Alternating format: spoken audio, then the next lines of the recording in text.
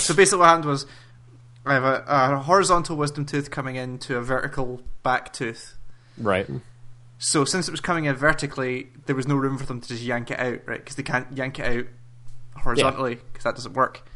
So basically what they had to do was, I'm not sure exactly how the drilling worked, but they basically drilled stuff into my tooth, and then basically put a crowbar in and snapped the top of the tooth off. Okay. Like, the dentist was on top of me, like, with this Did thing. he have like his foot on your neck and was I like? think he had the "Thank foot. you." He had, at least had his foot on the chair, I think. Jesus. And he basically shoved it, drilled what I think was a gap in the tooth, jammed this thing into it, and basically just yanked it left. Yeah. So all I could hear, like, and I had headphones on listening to podcasts, right, to try and drown it out. But I really since, like, didn't let you listen to stuff. yeah, I said, do you mind if I put my headphones on? Actually, I said, do you mind if I put my headphones on just to distract myself from this? And he was like, yeah, sure. And the assistant guy who was there says, excuse me, do you have a problem with Brian Ferry? Because that's what they were playing already. I was like, Right. not particularly, I'm just looking to distract myself. So I had headphones in listening to this, but it's inside your own head, right? So you can't hear it. So just this fucking crunch as they were snapping the top of these teeth off. But once they got that out, like, the roots just kind of pulled themselves out, and these roots were huge.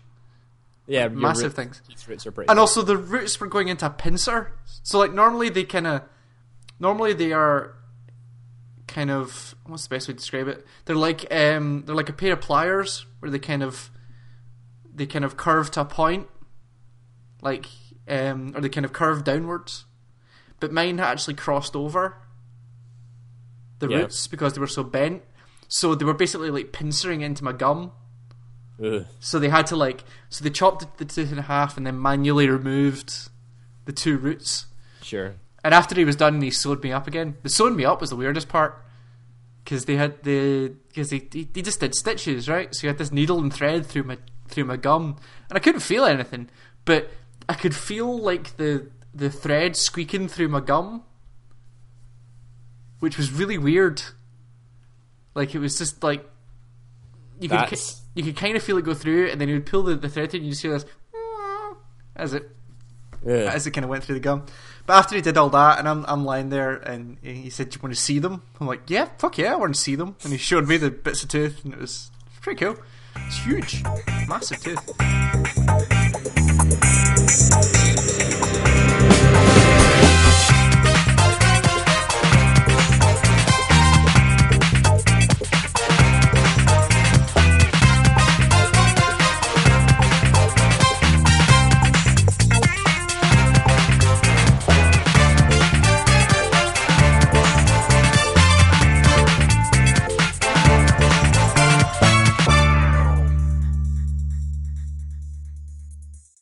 Hello, once again, Internet. This is the Game Engine Start podcast for the 25th of February, 2014. My name's Callum. And my name's Ewan, and I just about picked up my microphone and attempted to drink it like a mug. That was interesting. A good start. I don't think you could fit your microphone down your throat. It's a pretty big Although microphone. I've seen you fit some big things down your throat before. Hey-o! No. Oh, so start as you mean to go on. Yeah. It's the foundation this podcast was built on, which was dick jokes. Dick jokes. It's a really Dick important. jokes I feel and by Drive Club Man. I feel by episode 16, which I think this is actually.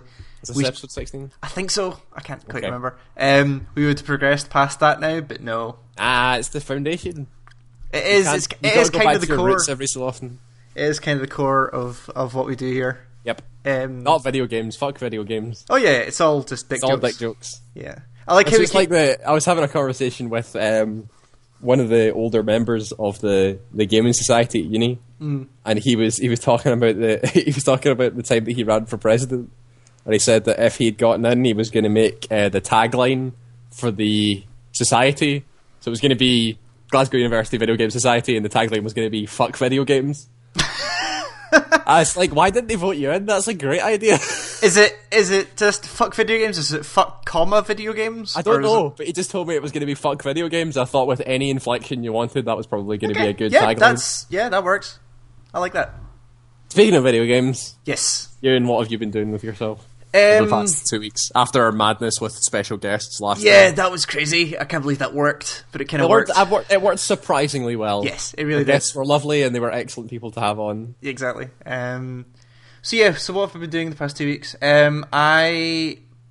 So the big one I'll save for a bit, but I played this last episode, but we didn't get a chance to talk about it, was the Castle Doctrine. Did we talk about this? I think we talked about this. Did we? We may not have. But. So Castle Doctrine is... yes, we didn't talk about it last time because I wanted to bring it up because Dave is a fan of Jason Schroer's games. Oh, of course, yeah, sure. So Jason Schroer, developer of Sleep is Death, which is a multiplayer storytelling game. It's really? Kind of the equivalent of like that old improv comedy thing of the and then idea. Yeah, you kind of... So it's pretty much you start off with, there's like a vague setting and character for a story and someone types something that one of the characters says and the other person has to type a reactionary thing. Yes. And you just make a story. So he kind of took that idea, and it looks like the same engine because it looks almost identical, and made the Castle Doctrine, which is this weird game about... You start in an empty room, or empty floor plan, really, and you have $2,000 and a safe and a family, and you basically have to build like a labyrinth like a labyrinth of traps and walls and dogs to protect your safe and your family. And there's a couple of rules in there to stop you from just walling your family off in the corner. Like, your family have to be able to escape through the main door. But the key to the whole thing is that before the layout is valid, you have to be able to run your trap from entrance to safe and survive to prove that it can be done. Yeah. It's a really smart way of doing that. Like, I'm sure there's algorithmic ways of doing that, but I think it's better to make you do it yourself. Yeah. Though. And so yes, you have to get that from start to finish. And then when you make it from start to finish and your house is valid, really, it then becomes this weird MMO where you can go in and try and ransack other people's houses to steal their money to update your own house. And yeah, it's just an utterly bizarre game. It's brutal because, like, I had done this, like, my first house, I had done this really kind of elaborate set of traps and, like, worked out the kind of viewing distances on the Fog of War to like hide dogs around corners and stuff like that. And I'd done all this stuff, and one of the keys of it is since you have to run the house, you can. So normally you get things like electric floor traps that, when powered, electrocute anyone that stands on them. You get like bulldogs that will chase people as soon as they get seen. Yeah. But while you're testing your house, you obviously don't want to electrocute yourself, because if you walk in a trap, you can kill yourself, and then it's game over. Your house gets reset. You get a new $2,000, and you start all over again. Yeah. The point is that you get these. You get like light up floor plates, so you can see that there's power going to the thing, but it won't do anything to you. It won't kill you. Yeah. And the bulldogs are replaced with poodles who behave like bulldogs but don't kill you. So you set up all this stuff with the kind of safe versions of all these traps. You run it a couple of times to make sure. And basically what I did was made this whole labyrinth system, placed the safe at the end, ran through it, and then got to the safe, realised I'd trapped myself in there, in the trap I had designed, but had actually forgotten to place a light thing and actually done an electric floor panel. Oh, and right. I'd trapped myself in a corner and couldn't do anything. And it won't let you out, so the only thing you can do is go kill yourself. Like, it forces you to go kill yourself so you can get out of it. And then the whole, like, you don't get save your layout, like, the whole thing's just gone. Yeah. And you start again. Like, it's brutal. So after the first time, I was like, no, I don't have the patience to sit and make all these houses. So basically, I just made a really stupid house, ran from the end, like, the safe is 2 seconds away from the door, ran to the safe. It goes, yep, you've got a valid house, now go out into the world, and just started raiding other people's houses to see what it's like. Yeah, I feel like this would be what I would do with the game as well, which I don't really care so much about building the house myself, but I want to see what people who are good at that sort of thing would do. And the people that are good at it are really fucking good at it. Like, some of them are just... There's obviously a way to do it because they've had to run it, but I have literally no idea what it was. Because some of them you'll take like 2 steps out the front door, And there's a fog of war over the whole thing when you're in somebody else's house, so you can't see what's around the corner unless you can physically see around the corner. And like there's some of them you take 2 steps out and there's just dogs on you and you're just fucked. Like there's nothing you can do. But there's obviously a way of doing it, but you get one shot. Yeah, there has to be a way of doing it. So I thought it was all right. I liked the concept better than the execution. I thought it was a really nice idea, but it just didn't grab me for very long, and I haven't touched it since the initial couple hours I put into it. Like it was fine. But the more I started reading about it online, there was a lot of kind of anger almost towards not anger, like there's this whole other meta level to the game that I don't like social commentary aspect to the game, which I don't think we get because we don't live in America. Yeah, it's a very, like, the castle doctrine was a very, like, American idea. Like, the actual concept of a castle doctrine was designed for American use, where you could use guns and all that sort of thing. Yeah. But we don't have that, so it doesn't really affect us. So, and it's really weird that, like, there was the kind of, the standard stuff that comes out, like, you can only be a man in the game, and the woman is... Sure. And some of them play saying, well, the woman is, like, your family are... like they're almost like an asset, in inverted commas, that you have to protect, and that's a bit weird. But you can also equip your wife with a shotgun, and she will defend herself if needs be.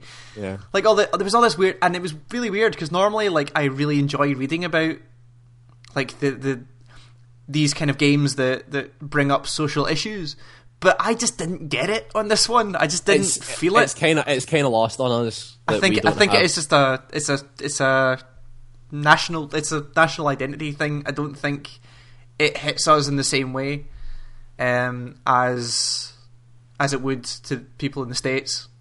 But I don't know. The game itself, I thought was okay. Yeah, it's an interesting idea. Yeah, I mean, it's a perfect Steam sale game. Like, it was a £12 or something when it came out.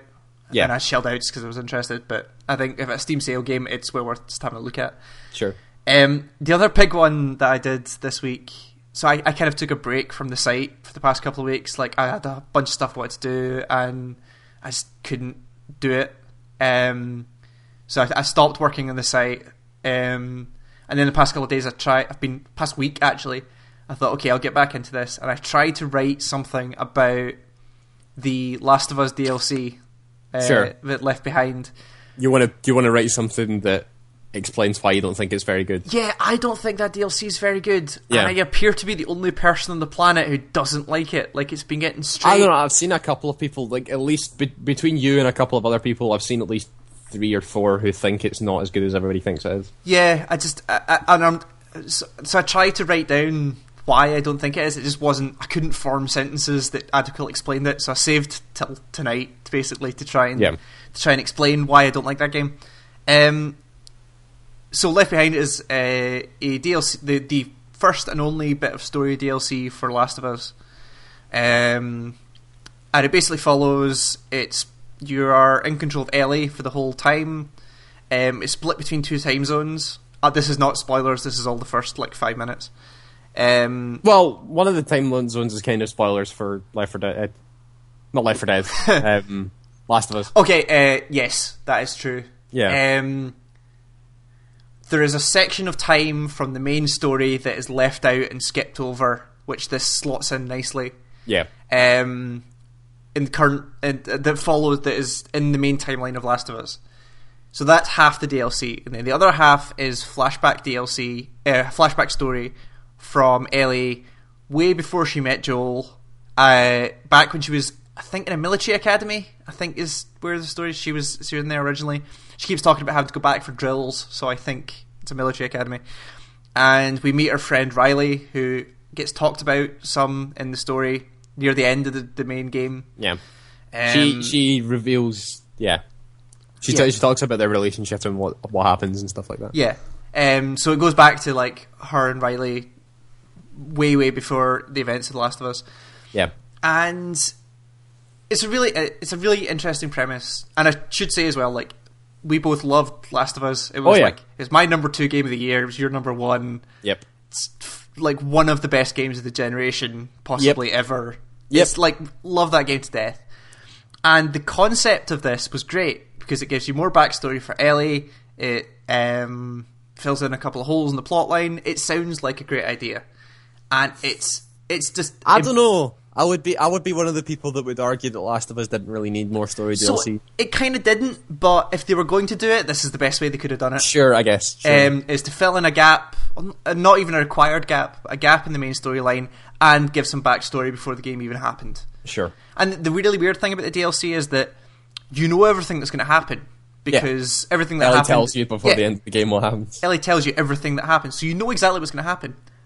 But so it's impeccably well made. Like, it's right up there with the best parts of, like, in terms of visuals, voice acting, animation, design. Like, it's up there with the best bits of the original game. Like, there are moments where it looks amazing.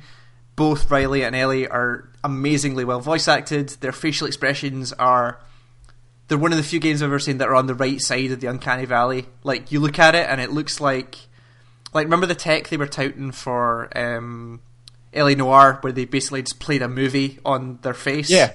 It looks like that sometimes. Like, these look like real people, the way they're... Like, there's so many subtleties... Like The Last of Us did. Yeah, there's so many subtleties in their face that it's astounding, it really is.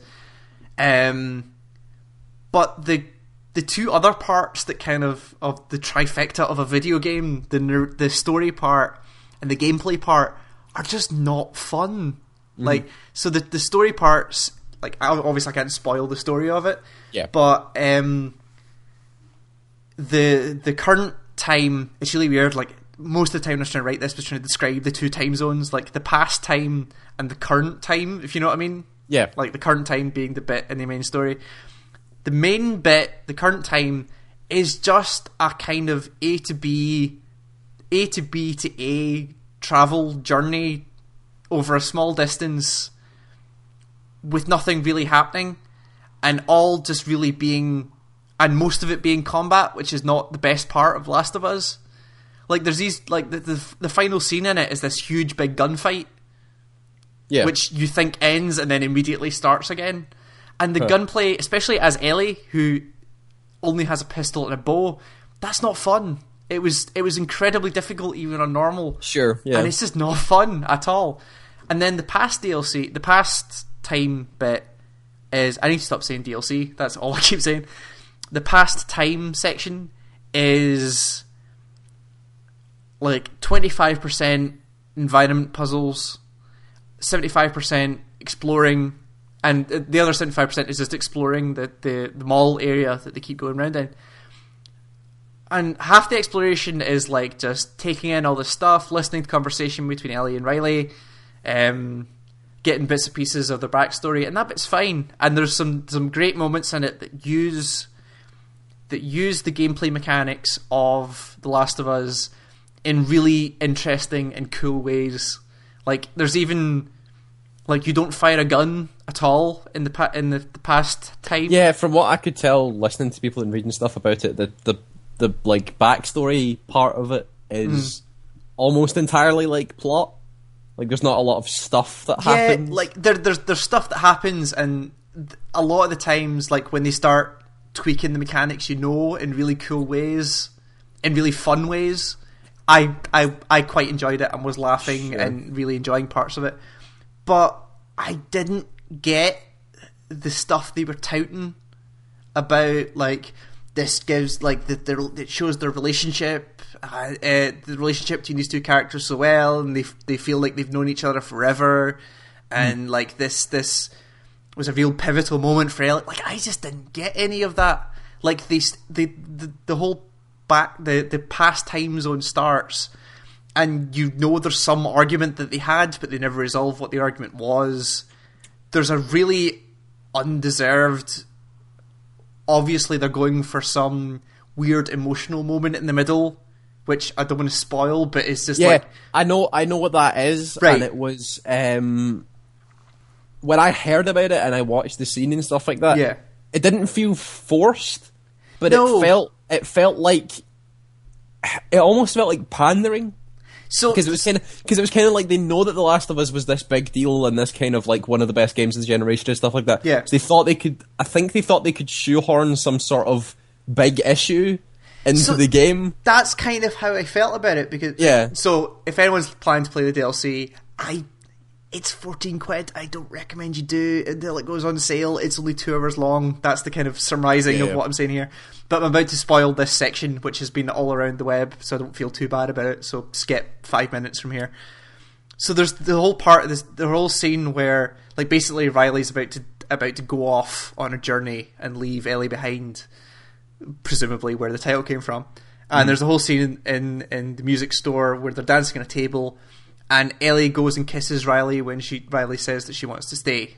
Yeah. And like they were obviously going for something there, but it felt totally undeserved and out of the blue and didn't fit the characters. Yeah, this is what I kind of saw from it as well. Didn't fit the scene, didn't fit anything.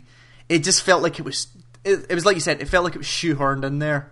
Yeah. And like the moment, like, again, I keep harping on about this game, but when I was playing Gone Home, and you realise what that game is about, and the slightly not unusual but like non-standard relationship that evolves in that game, it feels natural. Like, you totally believe that she is in love with her classmate. Like, it's all there. Yeah. But for that to happen, like, there's no, like, they don't attempt to explain why it happens. It's obviously supposed to be a spur of the moment thing, but there's no like backstory in the way up to that. They don't resolve it afterwards. Like, it just happens and then it moves on. Like, they don't. It feels like there's a whole section there that get lost. It just feels like there's a whole, or it was shoehorned in for some reason. Like, yeah, this is what I thought when I saw it. That was primarily one of the reasons why I just didn't like the DLC. It just felt, and also like, so like I said, it was $11.99 I think in UK, something like that, UK money. It's 2 hours long, 2.5 maybe, and I took my time. Like, I explored when you were supposed to explore. Yeah, it's 2.5 hours long, and I am fine paying money for games that give me 2 hours worth of experience, but when it's that chopped up, half the game doesn't contribute anything to the story, the other half there's not really gameplay, and then the game just fucking ends. Like, it doesn't even fade to black. Like, it just cuts to black credits, and it fit like when it finished and they rolled the credits and then immediately jumped back to the main menu, I went, oh shit, the game bugged or something. Like, there was obviously another scene there that wrapped this up, right? And went back and found it on YouTube. It was just like, nope, that is the last scene of the game. And it's like, and it feels like it's about to get going. It feels like the punch is about to happen, and it just stops. It just like hard. I think that even though you failed to write it, you've surmised why you think that's bad quite well on this podcast. Yeah, I didn't get it, and then I went, because I purposefully didn't look at any reviews for it until I played it, and I sat, day it came out, played the whole thing from start to finish, and then went, no, I've missed something here, and then went back and read like 3 or 4 reviews, looked at forums and stuff like that, and everything I read at that point was like, this is the best fucking thing ever.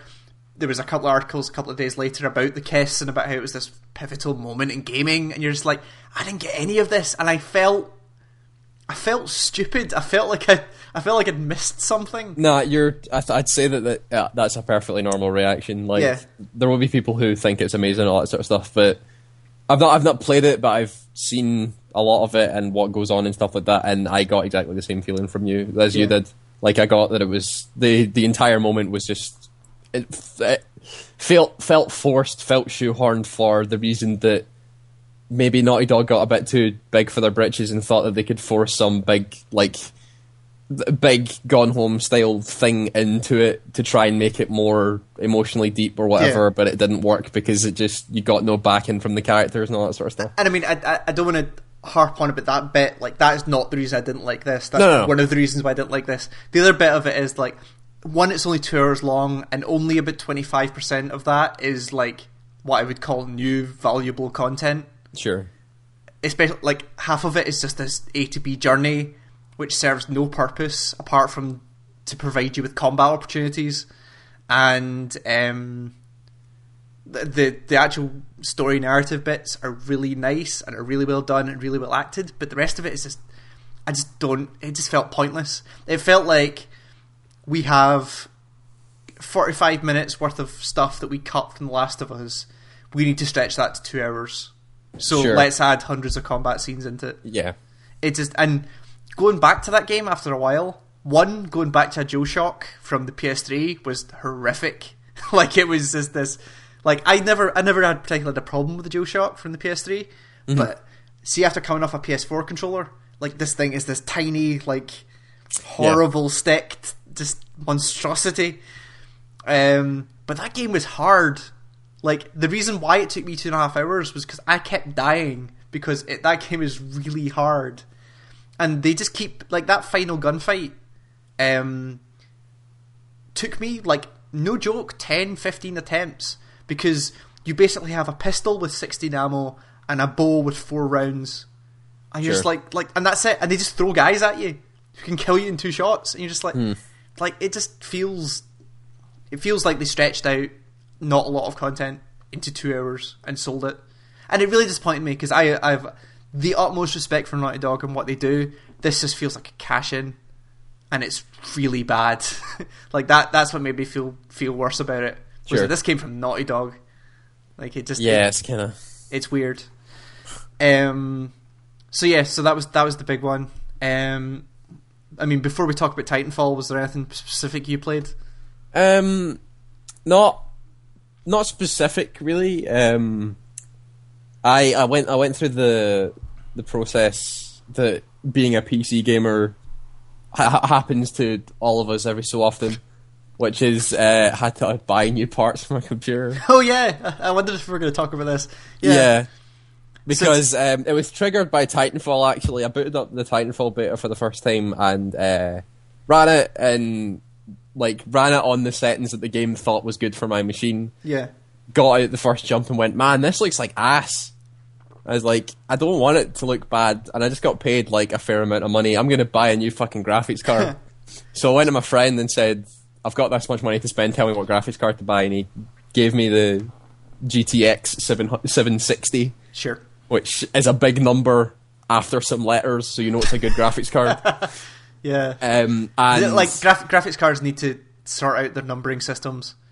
I don't know. AMD are at least getting better at it, but Nvidia just don't care. Yeah, like they just throw numbers at it, and they've hit 900 about 3 or 4 times now, and then they just reset. It's just bizarre. So I did that and bought the new graphics card and was all excited when it came here, and then opened up my computer to put in the new graphics card and realised that the card didn't fit in my case. My case fit install 290mm graphics cards. Yeah. And the new graphics cards is 293mm. Oh shit, was it only 3mm? So I could fit it into... The problem was there was a hard drive bracket in the way that I couldn't get rid of.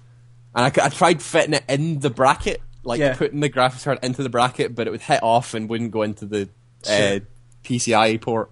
So I had to buy a new case as well. And then had to do the process of pulling everything out of the old case and put it into the new case. Yeah. But that was actually made incredibly easy by the case I bought. I bought a Corsair 300R, and cases now, if you spend like a little bit of money, like over 40 quid, let's say, you get really well designed cases, like cases that have got like holes for your cables that help airflow and help manage everything. And like the inside of my case looks sleek now. Like it looked like a pile of shit in my old one where it was just cables everywhere and blah blah. But now it's like the cables are all hidden. You can actually see inside it and stuff, and it's... Does it have a transparent side? No, it's got mesh on it. Where you would put extra fans if you wanted to put extra fans if you were that mental. Sure. But yeah, so you can see into it and it looks really nice and stuff like that. And it was good because my old case was like a heap of shit. Yeah, so it was really bad case that had, like, from a couple of months when I bought it, the front fan had something wrong with it and made a really loud noise every time I booted it up. It was just annoying. But this one's like whisper quiet now. And the graphics card, the guy that I asked for the graphics card sent me a message saying, if you need a new case, get this one. And I was sitting reading through it, and I was like, I wonder why he said this one specifically. And there was a big line of text in the specifications that said, fits graphics cards of up to 500mm. And I went, oh, right, I get it. Okay, sure. 500mm is a big graphics card. Yeah, that's for, like, I don't know, like Titans or something like that. I'm not really sure. Okay. But, so yeah, he got it and he found this gem of a case that fits the new graphics card perfectly. So I installed that, and now everything's really, really shiny. Sure. And it's great. I ran benchmarks and all that sort of stuff, and that was fine. But I did the stupidest benchmark I did, which was I ran League of Legends. That high graphically intensive. For the first time in 2 months, I ran League of Legends, and because like the test of a graphics card is if you go to League of Legends and uncap the frame rate, right, and turn off VSync and see what FPS you go to, right. And my old graphics card went to about 85, 90 FPS. Right. Installed a new card, ran League of Legends, uncapped it, turned off VSync, went to 280 frames a second. Yeah. And I was like, oh, right, okay, so this is a vast improvement then. You can't even see 280 frames a second. Like, that's just, your eye can't see 280 frames a second. No. Human eye can barely see past, I think it's 60. 60 is about the limit, yeah. Yeah, you should be able to tell the difference as a human being for 280 frames a second, but the number was huge, and I went, yes, my graphics card works. This is a big number. This is a big number, and I know it works. So I then did that, and I ran it came with this NVIDIA software that scans your computer for all the games and then optimizes it based on your rig. Oh yeah, I heard about this software. So I ran it, and it went, okay, we found these games. We'll now tell you what we think the optimal setup for it was. So I ran through the list and stuff like that, and hit the 2 big games I hit, which was AC4 and Skyrim, and went to AC4, and it was like, here are your previous settings, and it was like high, medium, low, blah, blah, blah, like middling settings. Yeah. Went, here's what the optimized settings are, ultra high, ultra high, ultra high. Went, alright, sure, optimize. Okay, we did that. Skyrim. High. Here's what we think it should be. Mega high.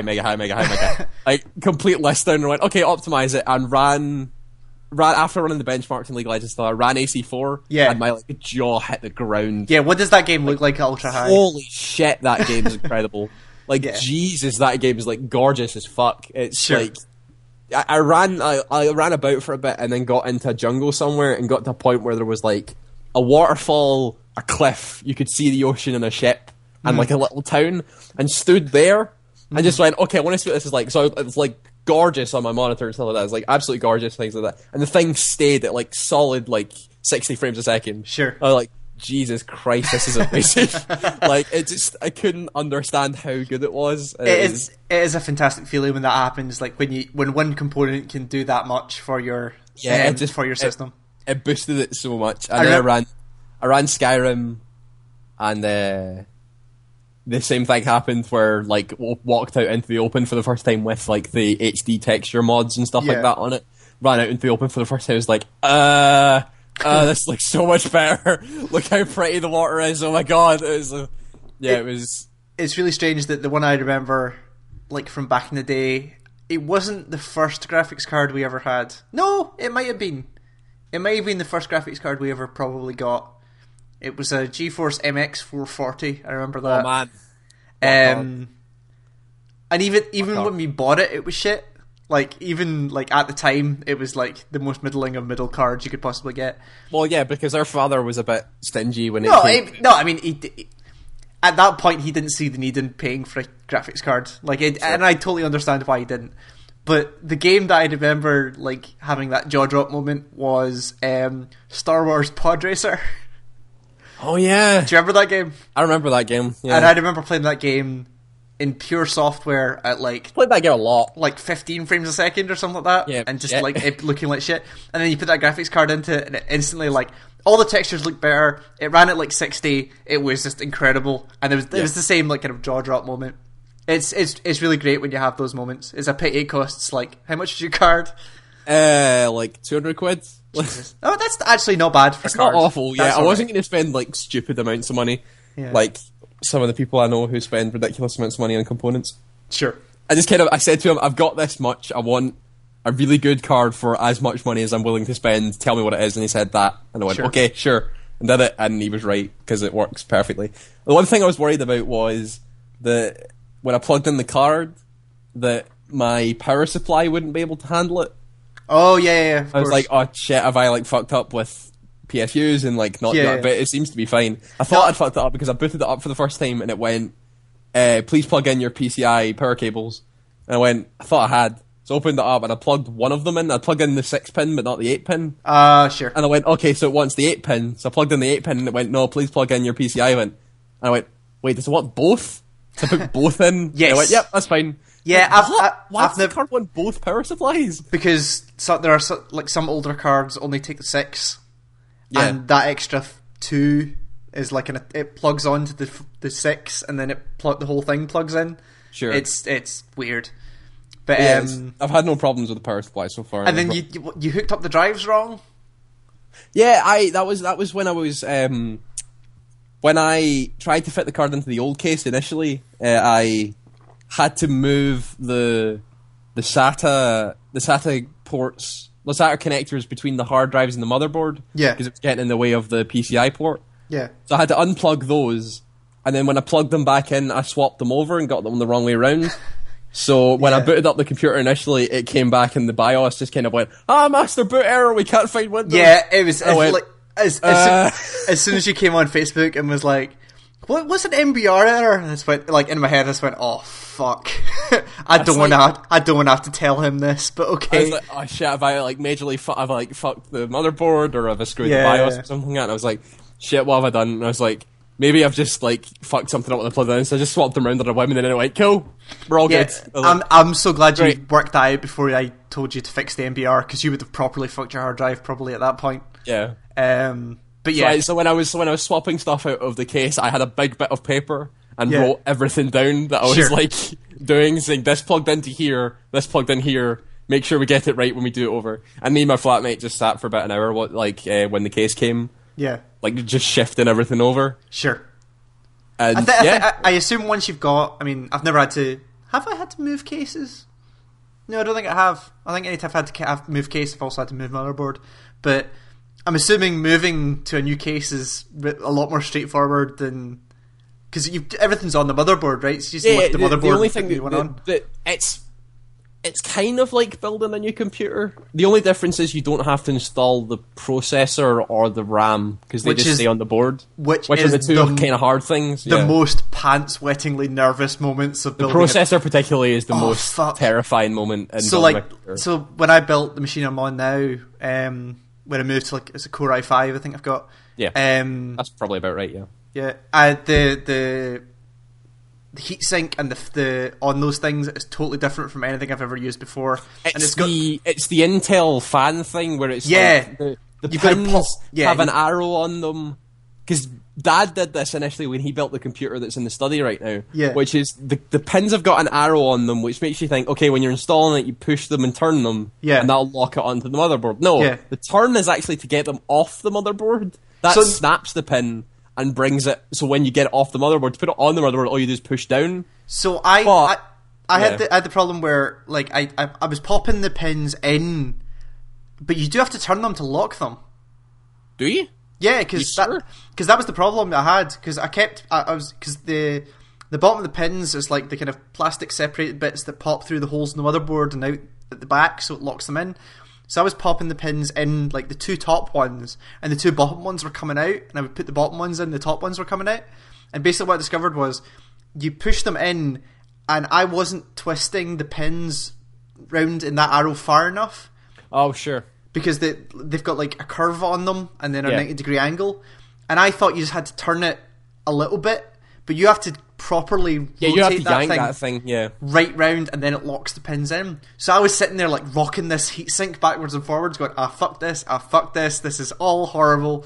Yeah. And I just hadn't turned it far enough. But putting that processor in and snapping that heatsink on are just terrifying. It's terrifying. It reminds me of building old computers where you used a lot more brute force.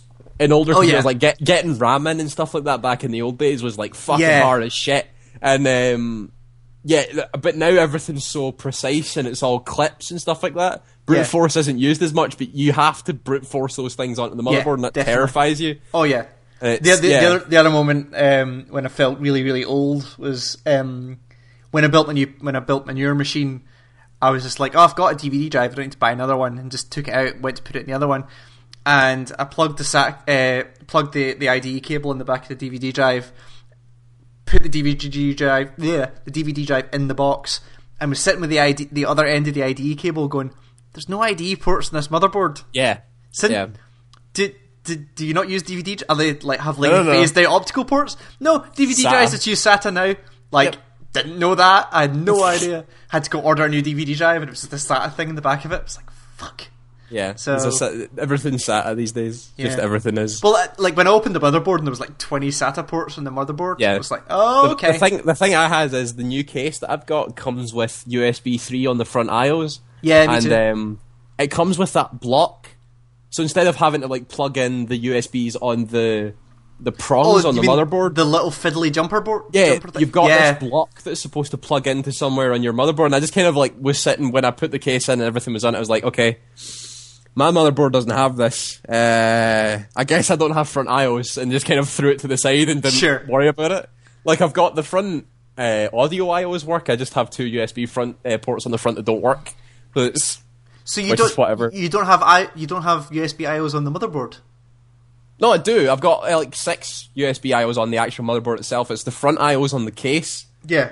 Have a block thing that doesn't plug into anywhere on my motherboard. Because of how USB 3 works on front IOs now, it just kind of works there's this thing that you just plug on to somewhere on the motherboard. It's 6 pins or something like that now, isn't it? Yeah, it's a weird thing. And it doesn't exist on my motherboard, so I went, okay, I don't have front IOs. And I was like, whatever. Okay, fair enough. They break anyway. Yeah, so I basically built my old computer again, except with a new shiny. Yeah. And the new shiny makes it run cool. Cool. So one of the things you made it run really shiny of, and I was debating telling you this, but fuck it, I might as well. After you went and bought your new graphics card, I was just on Twitter somewhere, and somebody was talking about the fact that the Titanfall beta didn't have the textures fully turned up. Oh no, I know. Okay. I know that the beta was beta is beta, and you weren't going to get full textures and all that sort of stuff like that. But it was also running AC4 at 40 frames a second on medium settings and all that sort of stuff. And I felt like I needed it. And it was when you said it was because Titanfall looked like shit, and I was like, yeah, well, Titanfall's supposed to look like shit. It was that triggered it, but I went back and thought about it, and then just kind of went, nah, it'll look like ass because it's a beta and it won't have all the textures in and blah blah blah. But then when the seed gets planted in your head and you start playing other games, you realise that stuff's starting to chug, and you're totally. I could do with an update here. Sure. It was So it was triggered by Titanfall, but it wasn't the main driving force behind it. Sure. So yeah, we played the Titanfall beta. We did, yeah. I basically got one day out of the beta. I played for a few hours. Yeah, I think I played for just under the same time that you did. I think I played a couple hours after you left. So basically, I don't think we need to explain what Titanfall is. Anyone listening to this knows what the game is. So they ran a beta from, I think it was over a weekend, or was it a week? It was from a Friday to a Wednesday. Yeah. They had to do an extra day because the servers were fucked on a Friday. Yeah. But that game is fun as shit. Yes, that game is really fun.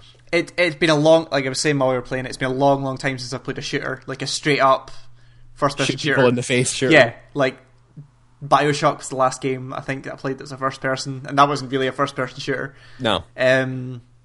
You've not played the Call of Duties where people jump off of buildings in 360 no scope you and stuff like that. Yeah, I have. That was the thing. That there was definitely a lot of elements of Call of Duty in there. You could tell. Sure. You could tell that was the ex Call of Duty guys that are making this game. The fact that there's loadouts and stuff like that, and that the Titans are just a very elaborate kill streak bonus and all that sort of stuff. But sure. But it's it takes all the elements of Call of Duty and does it in really smart ways. Rather than the Titans just being a kill streak bonus, you're going to get a Titan in 4 minutes, but if you kill people, you'll get it maybe in 2, maybe in 1, depending on what you're doing. That's a really cool idea. I really like that idea. My record was like managed to get Titanfall like a minute 20 into a game. That's pretty good. Just by like running at people and just seeing what would happen, and got Titanfall. And the Titans themselves are really cool. Like the Titans are really awesome and feel really good to control. Yes, they feel like, as someone who appreciates Stompy Mech games, you know that. Like, sometimes they don't control all that well, sometimes they're just lump husks and all that, but you feel mobile when you're using the Titans. And you feel like you can move. They look mobile as well, like they're really well animated. Yeah, they are. Which I thought, like, it feels like they're weighty, but it feels like they're mobile. It feels like they feel like there's somebody controlling them. It feels really, really cool. Yeah. There was a couple of things in there that really surprised me that I hadn't heard anything about, like the fact that you can set your Titan, when you call it to an AI, follow mode, which was really useful, which plays a couple of really useful tactics, like when you had the domination mode, most of the domination points are in a building, so you would maybe jump at the Titan, set it to guard, and then jump in the building. That was the tactic that's a lot of people using. Just a bunch of stuff like that. But the Titans are not like game-winning things. Like no, not at all. You can take them down fairly easily. Yeah, if you're committed to it, or you get a bunch of people, if you get 2 or 3 pilots at once trying to take down a Titan, they will go down pretty readily. But yeah, and I just thought it was really fun. The thing that actually I think is a step up compared to other like Call of Duty style first person shooters and all that sort of stuff is that you feel really maneuverable and stuff like that when you're in the Titan, but when you're a pilot, you feel this like amazing sense of freedom because of the free running and the jump pack. The like free running and the jump pack stuff just open up so much to that game, and you feel like you can go anywhere at any point, and you can run up. The free running is it's unbelievable how good that is. And it's when you manage to do these great like chained, like it seems really easy. Like it reminded me of like it's very Mirror's Edge the way it feels, but it feels easier to chain stuff together. Like the way you can like wall run and then jump off the wall run, then double jump to another one. Doing the like killing a guy, turning around to call Titanfall, which comes in 5 seconds, and using like the like gap of a wall in front of you to like bounce between walls and jump as your Titan lands, and then embark on your Titan as you're falling. You feel like absolutely awesome when that sort of thing happens. And it's when your Titan like grabs you out of midair and shoves you inside. It grabs you and just shoves you into the chest and stuff like that. It just feels incredible. It's great. So my favourite moment while we were playing it was actually not while we were playing it. So you were gracious enough to invite me to the party that had like a bunch of reasonable people who were talking to each other in voice chat, and it was really, really cool fun. And then once you guys all left, I was like, I'll play a couple more games before I disappear. And I said, Did you get called a noob? I ran. So this is exactly what happened. I launched. So after the party dissipated, I just jumped straight back into multiplayer. I was like, yeah, just give me anything. I just want to play more. Got put in a team. Went into a game. I think I started in like halfway through a game or something like that. Played for like 2-3 minutes. Game ended. We ended up back in the lobby. One of the guys in my team was on voice chat, which I didn't know. One of the guys in my team jumped on voice chat, and apologies for language, but the guy went on, "You're all a bunch of faggots." Left. I was just like, "Oh yeah, this is Call of Duty." Yeah, I remember now. Call of Duty players. Yeah, and it was that moment of realization where I was like, "Oh yeah, the internet is a dick." I remember now. And it was a totally different experience from playing with actual people. It was. There's a reason why that I feel one of the best moments in my life is meeting the people that I've met in university through the LAN Society, because they're all decent, nice, normal, funny people that I can sit and play video games with, and I don't have to put up with these fucking idiots in pub servers. Completely. It was just that. It was that. Like, because that was the whole time we were playing.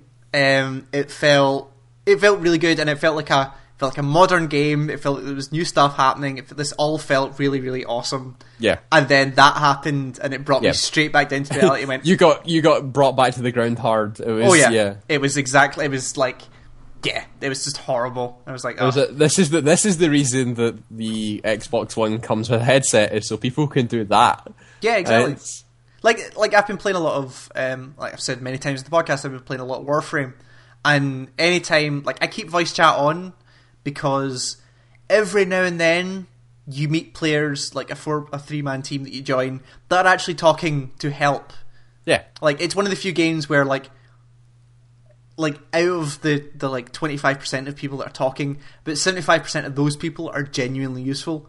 But every now and then you'll just turn up and there'll just be some guy spitting abuse into the microphone, or the wonder of the fact it's the PS4 camera. The original firmware on the PS4, you couldn't switch the microphone off if you had the camera plugged in. Oh yeah, sure. So it was permanently on. So the amount of Warframe, like a surprising amount of Warframe games I dropped into, and it was just like babies crying. Like just the whole, like start to finish, whole 20 minutes is babies crying, and it's relatively switched voice chat back off again. But it's just it reminded me like, and it made the really bad thing is it made me debate pre-ordering that game. Like I went, I really like this. I am probably going to pre-order this game, and then that happened, and I was like, knowing that I'll have a group of people who will be playing it, I pre-ordered it, but.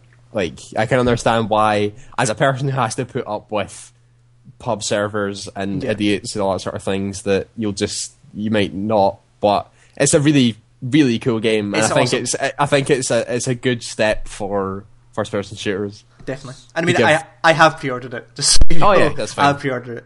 That's why if you want, I come back to this. If you want an environment where people are on voice chat talking to help one another and coordination, all that sort of stuff, you need to play a MOBA, because if you get a group of people who you actually know and like and trust, there is no better feeling than having a coordinated 5-man team on any MOBA. It is the best feeling in a video game ever. But if you join a pub server, you're just going to get destroyed. If you join a pub server, everybody else on the team is an idiot. Right. Yeah, sure. It's but no, the Titanfall is a really cool game. Yes, Titanfall's great. March 11th, 14th for us. 14th for us. Well, I don't know if it's 14th for us because I pre-ordered it a couple of days ago, and the Origin page said 11. So maybe it's all getting unlocked. Pretty sure at the it's same 14th time. for the UK. Okay. Did you pre-order it through Origin? I think so. Oh, don't do that. They're like wicked overpriced or stuff. No. It's not through Origin. I'm getting an Origin key. But I'm not pre-ordering it through Origin. Yeah, that's good. We'll see who comes out that week. We'll see who comes out the fight between Titanfall and Dark Souls 2. Oh shit, is Dark Souls 2 that week? Yep. Jesus. Oh well, Titanfall's going to win, right? Well, I don't know. There are a lot of people who have convinced themselves that Dark Souls 1 is like the best video game ever. But not as many who would play... no. I'm willing to bet you money now that Titanfall will outsell Dark Souls 2 by a substantial margin. Oh, no, it will. I'll give you that. Like, Titanfall will outsell Dark Souls 2. It's just that I think more people will end up talking about Dark Souls 2. Because there is a large majority of the internet who have convinced themselves, maybe not to the actual reasons of the video game, but have convinced themselves that Dark Souls is the best thing ever, and like they love it and blah blah blah and all that sort of stuff when it doesn't really deserve it. But it's and they'll go nuts, and they're very vocal people. The people who love Dark Souls are very vocal. Oh, totally. So, I'm pretty sure Titanfall will outsell it, but it will still be like on the internet. There'll be a battleground. I'm pretty sure. Oh yeah, totally. And it's so weird that in the same week, two games at the complete polar opposites of the game spectrum come out at the same time. You've got 360 no scope, Call of Duty, all those people going for Titanfall, and then the people who think that Dark Souls is hard and therefore is a good game that will be buying Dark Souls 2. Sure. It's I don't know. So the other thing I just remembered. So on Saturday, yeah. I had my girlfriend over, and we just basically did not much for most of the day. Apart from we're now on 82.7% completion for Marvel Lego Superheroes. I keep seeing achievements popping up for Lego Marvel on your Facebook, and it's that's great. Yeah, the game's like what was you got all the characters from like the Outlanders or something like that? The Series 6 or whatever it is, like it's like Doc Ock and all these villain people. Doc Ock and Kraven and all those people. And I unlocked Deadpool. Like that was the last thing we did last night. I unlocked Deadpool, so I'm looking forward to playing that. But yeah, 82%, and we're hitting the limit of stuff we can actually do. Like, the races in that game are just completely fucked. Sure. Like, completely fucked. Like, you can't... The flying controls are nowhere near nuanced enough to be able to do those races. It's fucking horrible. But the only other thing we did on Saturday was we watched a lot of the Olympics, the Winter Olympics. The Winter Olympics? Yeah, like, we just had, like... Because the PS4's got a BBC Sport app, and it basically... sure. It basically get taken over by the Winter Olympics. So you just go on, and it's like... Yeah, there's curling, the curling finals happening, and then we can't escape curling as a family, can we? Why? Do you not remember that time in, I think it was Rome? It was on one of the holidays, one of the family holidays, where the only English-speaking channel was Eurosport. Right. And at the time we were there, it was the Curling World Championships. Oh shit, I remember that. So us as a family became very intimately familiar with curling. Yeah. And we can't escape it from now on. Every time that I'll look at any like sport channel or anything like that, it's always curling. Well, because basically... I can't get out of it. Basically, Great Britain, that was our big thing this year, was curling. Like, that was it. Do we not also do like bob and stuff like that? Like skeleton bob? We were in the bobsleigh, and we were in... Oh, I'm totally blanking. We won silver and something else. Some downhill ski thing. But yeah, so the BBC Sport, the PS4 app was really cool. It just gave you like, here's all the stuff happening now. Here's like 3-minute clips of all the highlights. Here's somebody breaking their leg on the downhill. There was a GIF that was going around the internet of. I saw it. Yeah, did you see it? Fuck, that was fishy. Oh, that was painful to watch. So we were watching like curling and the downhill ski. There was slalom stuff going on. There was the bobsleigh, and it was awesome. Like, I don't watch sport, but the Winter Olympics was really fun to watch. I watched a whole bunch of stuff, and then girlfriend went home, and I was sitting there, and I was like, I really want to play some SSX. And I've played a lot. I've seen a lot of snowboarding happening over this, and is this why you said you wanted to plug in your PS2? So I wanted to, because I really like the new SSX game, the PS3 SSX game, but it's no SSX 3. It's like, no. It's just not SSX 3. And it's like, I wonder if I could plug my PS2 in. Do I have the cables? Does my TV take a SCART? How do I go about doing this? And then I was like, no, it's too much hassle. I think our PS2 will be gubbed at this point. So it works 75% of the time if you put it vertically. Yeah, that's what I thought. The old I've heard if you turn this vertically it works better trick. It totally works. It totally works. So I haven't. So you were using that to play. What was it? Silent Hill 4? Yes, like last year or something like that. Yeah. No, there was something else as well. Yeah, it might be Silent Hill 4. Yeah, I think I was playing that. But and also like my one remaining PS2 controller that works is on the verge of dying. Sure. So I decided not to, but I might, and it's going to look really weird because I've got the PS2, my PS3 is on its side at the side of my unit now, and with my PS4 in the actual unit, it's going to be like 3 generations of PlayStation sitting on my unit all plugged in at once. It was weird, but yeah, I might go back and play some SSX 3 because that game was fucking awesome. It's fucking awesome. And also potentially some Guitar Man in there as well. Yeah, sure. With the new speaker system. I played the PSP version of Guitar Man at the LAN once. Oh yeah, forgot. And it was sadly disappointing. Really? Like, no, it's still Guitar Man, and Guitar Man's amazing. Like, I love Guitar Man and all that sort of stuff. But the one thing that pissed me off was that it's none of the Japanese versions of the songs. So like, oh yeah, wait. So, did they do a different version of the songs? Well, it's like English singing. So like stage 2, so Flying to Your Heart, is in English, and that ruins it. It was in English in the PS2 version, not our version, was it? Yeah, it was. So I remember us having this. So why am I more intimately familiar with the Japanese version? Because why do I know the words to the Japanese version and not the English version? Because the demo version was in Japanese. Ah, right. The demo version had stage 2, and that was in. I realised that we've kind of gone off the fact to do the podcast here. We're just fucking talking at this point. That's kind of what we do anyway. Yeah. So the demo for Guitar Man was stage 2, and it was the Japanese vocals. Right, which we played to death before that game came out.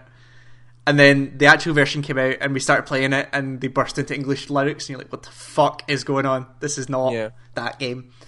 Because I know the Japanese lyrics inside out for that song, but I don't know the English ones, and I don't know why, and that would make sense, I guess. Like, I played the demo so many times that when I got the full game, like, I played the second stage once. Like, I never played it again. I think the second stage music's really good. It's great, like, but I'd played it so much, I just never wanted to see it again, ever. True. That's true. So when we finished here, I might go crack my PS2 out. The other thing I discovered, which, again, we're just talking shit at this point. Of course.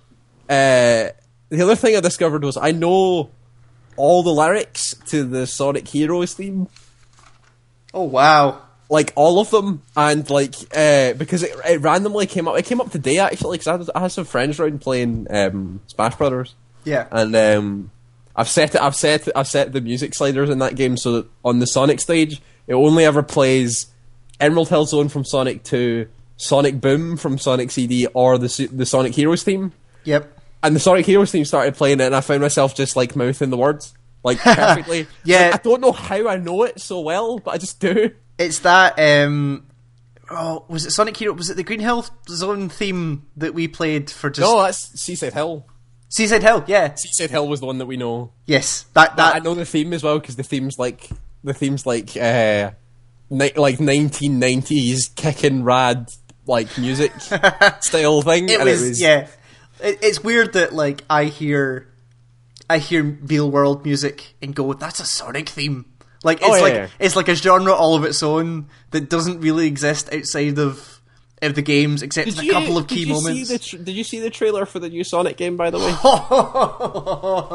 Can we use this to transition into news, because this is kind of news? Yeah, we should probably transition to news. So we'll use this segue here, this calm, effortless segue, professionalism, Ewan. And segue. See if we could, I would play the trailer music over this now, but the problem is we would get sued. Copyrighted, but... So let's... Go back, take a step back. Okay, yeah. So, Sega announced a new Sonic game, Ewan. Yes, they did. They announced a new Sonic game, and it's called Sonic Boom. Sonic Boom, yes. I can remember the pun title, yes. It's not a pun, it's just a direct reference to the title of the theme song from Sega CD. So, we've got a character that goes really fast, and he's called Sonic. What's your got? Sonic Boom, done. Like, it's also the name of the theme from Sonic CD. And this is one of their flaws that I'll get to. But just before you continue, I can't believe that Sonic Boom, they haven't done a game called Sonic Boom up till now. Me neither. But sorry, continue. So, they're releasing a new Sonic game, and it's called Sonic Boom. And it's also accompanied by an animated cartoon for the Cartoon Network. Oh, is it a Cartoon Network cartoon? Yeah, it's Cartoon Network CG cartoon that they also released a trailer for. It looks very much like a CG Sonic cartoon, and it doesn't look very good, but... that old 80s, early 90s Sonic cartoon. If you're talking about Sonic Underground, that's 90s. Yeah. That was bad enough to be okay. No, I'll give you that was so bad it was good. But that was mainly because the theme to Sonic Underground was legitimately amazing, but... Oh, yeah. We'll not get into that. So, continue. There is this new trailer called Sonic Boom, and it's, the trailer for the game is... It's weird for a Sonic game. It's a lot of talk of, like, the Chaos Emeralds and all that sort of stuff. So it's a lot of Sonic and all that sort of stuff. And they discover this new land that's limitless potential and blah blah blah. And they give a shot of the Sonic crew. They've stripped away all the B, C, D, E characters like Biggs the Cat and all those fuckers. But so they've reduced it down to Sonic, Knuckles, Tails, and Amy, which is fine. The shot that they have, which I'm gonna make you put like one of the shots from the Sonic Boom trailer as a post. I'm gonna attach the trailer to this. Right. And Tails and Amy look fine. They look absolutely fine. Sonic and Knuckles look like deformed messes. Like, look absolutely... Their legs are way too long, and they're like... Their bodies are disproportionate, and they look so bad. It's unbelievable. I don't know why they would do that. So Sonic's got like boxing tape around all of his hands and feet, and a scarf. Drake scarf. Yes, the Nathan Drake scarf is... I went for a hipster scarf when I was describing it to people, but yeah, it's like a Nathan Drake style. Like, Knuckles is huge and has got the tape as well and all that. Knuckles is basically triangular at this point. Like, he's just it's really weird. The best post I saw about it was there was a a comparison of Sonic leg sizes throughout the ages. I saw that, yeah. And it was like, so here's what it was like, and compared the images, and like, okay, so this Sonic Boom game is gonna get released. I think it's either this year or next year. Yeah. And this is his leg size. If we extrapolate this to when they release the next Sonic game, if leg size continues to increase, his legs are longer than the rest of his body. Yep. And it's stupid as all hell. Like, I showed this trailer to one of my friends at the last LAN, who's a big Sonic fan. Like, he speedruns Sonic 2 and 3, like, sure, off the back of his hand, knows that game inside out, like Sonic, all that sort of stuff. And he was, like, almost physically ill at this trailer. But the main problem with this trailer was that they were doing their trailer thing, they were, like, building up the hype and all that sort of stuff. Cut to first instance of actual gameplay, and music cuts out, someone like jumps or hits the ground or something like that, and it's like, also before you go, like, sorry, up till this point, it has been some Sonic-ass Sonic music. Oh yeah, it's like been pretty calm Sonic music, yeah, but it's Sonic music nonetheless. Music cuts out, guy like lands or punches a robot or something like that, and it's like bang, hit you in the face with Skrillex. Yeah, like it just and it's not even like Skrillex has made this track for Sonic. Like, it's just Bangarang. It's Bangarang, and they just started playing Bangarang for the last like minute of the trailer, and you're like, I don't know why they're playing Bangarang in a Sonic trailer. Like, and like my friend like threw the headphones off at this point. He said, "Is that Skrillex?" And I went, "Yes, they put Skrillex in a Sonic trailer." He threw the headphones off and walked away. I was like, I don't get why when they call a game Sonic Boom, all you need to do is just do a remastered version of the song Sonic Boom from Sonic CD. Like, that's your remastered version of that. You get 20 million pre-orders instantly.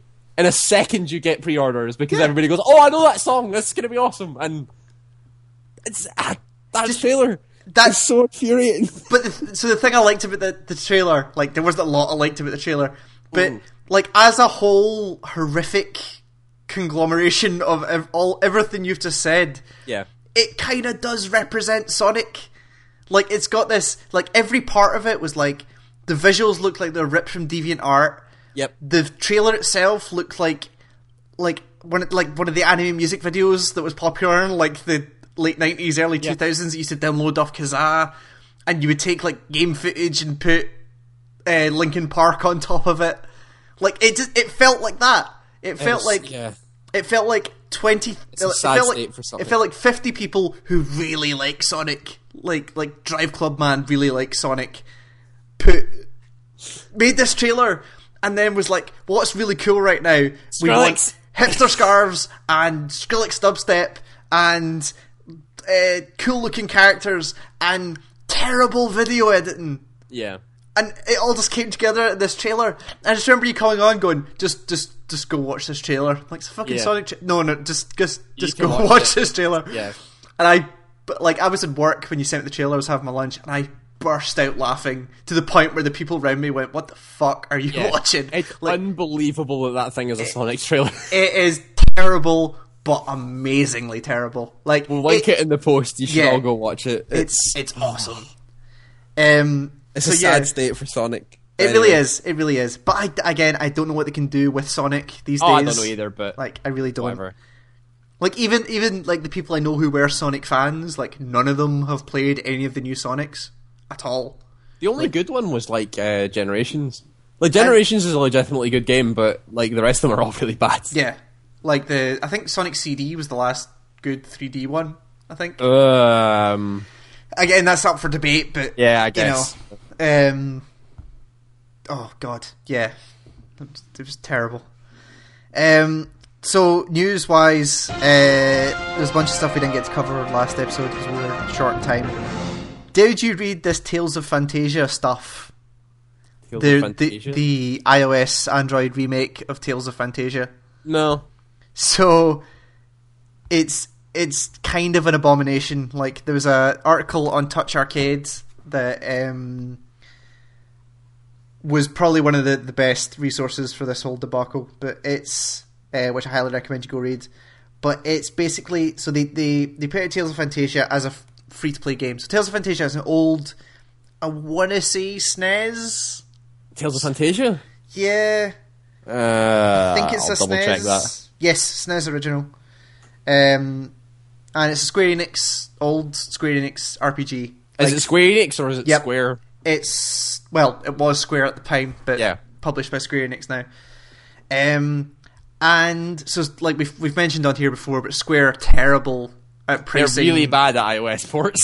So, but not just that, like the pricing of them. Like Final Fantasy VI was like £11 or something like that, which is bizarre. So this is free. Mm-hmm. This is a free remake of Tales of Phantasia. Sure. And there's a number of things wrong with it, but the main one being that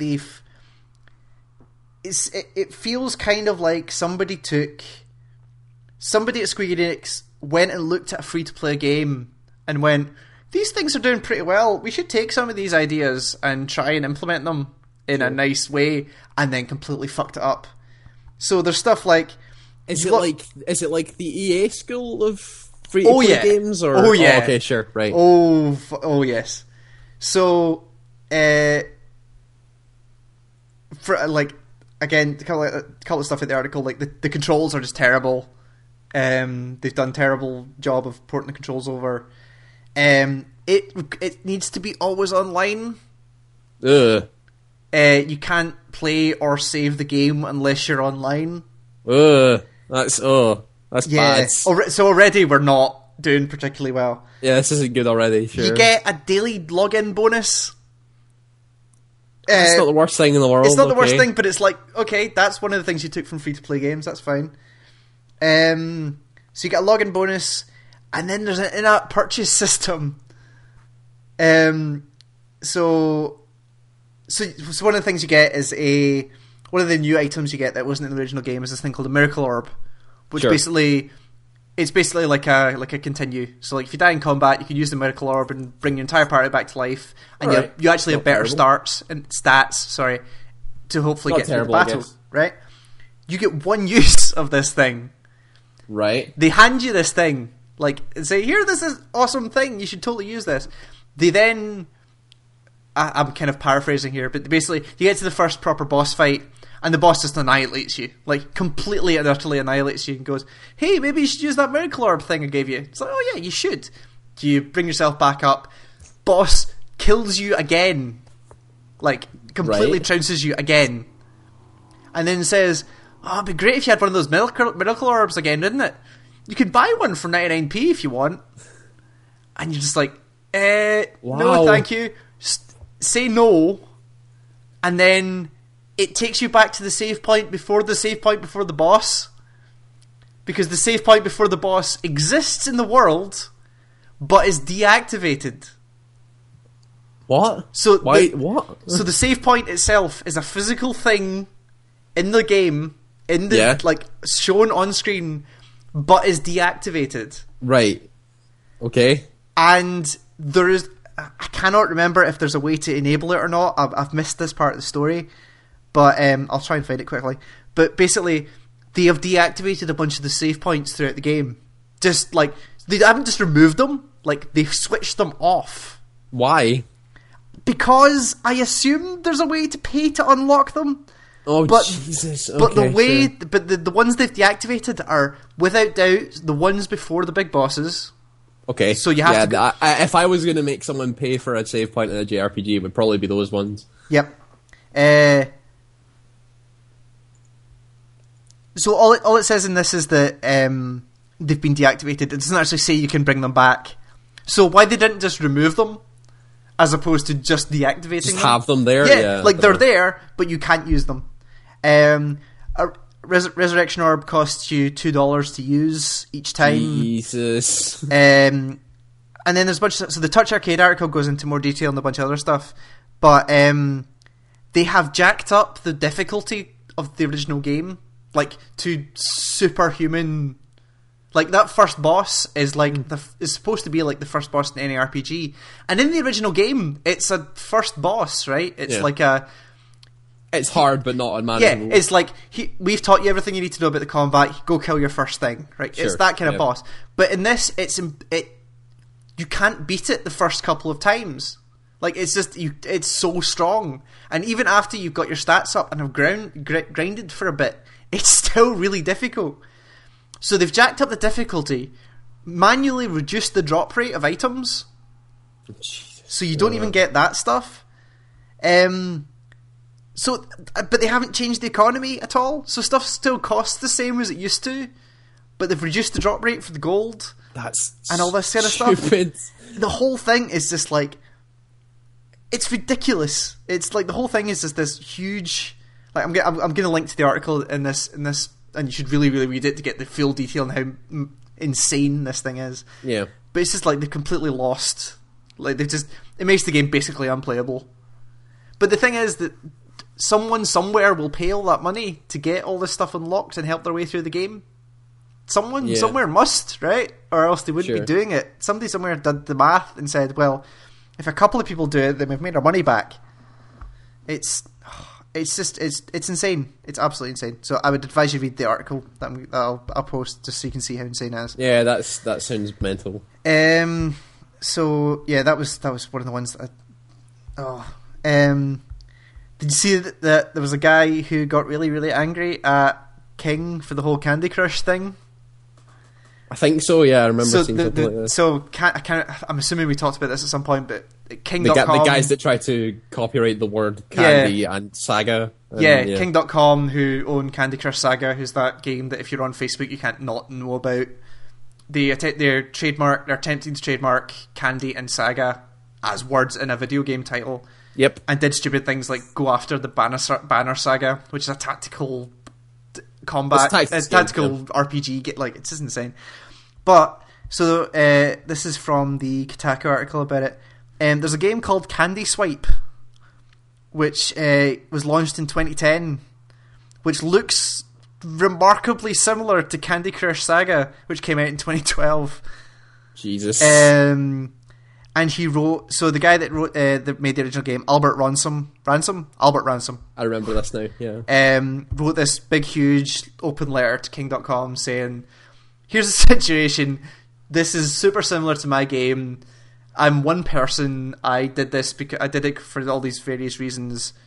He said he made the game in memory of his mother who died of leukemia. Like, all this it just makes King look ridiculous. Yeah, and makes the whole thing just seem completely ridiculous. And this guy would have a fantastic case for suing King, because there's a comparison on the original open letter about like, here's our assets, here's your assets, look how similar these things are. Sure, yeah. He has a great case for it, but he doesn't have the money to pay for lawyers, so there's nothing he can really do. It's kind of ridiculous. That's pretty silly. I remember seeing that. That was quite heartbreaking for the guy. Yeah, definitely. It's unfortunate. So there's this Nintendo game called Rusty's Real Deal Baseball. Rusty's Real Deal Baseball. Yes, it is a 3DS game coming to the eShop. It's a free game. You can download it for free. And it's a bunch of essentially baseball-themed mini-games. Sure. Each one of the mini-games, so I think you get a bunch of free mini-games when you download the game, the full game, which you get for free. And then there's a bunch of other mini-games that are $4 each to download. But you can haggle with the in-game shopkeeper to lower the real-world price of these games. Whoa, that's pretty cool. It's kind of insane, but also kind of awesome at the same time. So basically, so this is the direct quote from the eShop article. But before you play ball, you'll have to haggle with that miserable mutt ex-pro baseball player Rusty Slugger, which is a great porn name, by the way. Rusty Slugger. Yeah. To lower the actual Nintendo eShop price of each minigame. Don't worry, you can use weird in-game items like donuts and nose hair trimmers to help you get the lowest price possible. What? So it's basically like you can get donuts in game for doing various parts of the mini games, and then you can feed him the donuts and he'll reduce the real world price of the extra mini games. That's really cool. It's bizarre. Like, it's Nintendo being batshit, but in the best possible way. And this is part of their experiment, it seems, with free to play games, because they did what was that submarine game they put out recently? Steel Divers? Something like that, yeah. Which is, you get the multiplayer component for free and a couple of story missions, but if you pay the $10, you get the rest of the story missions.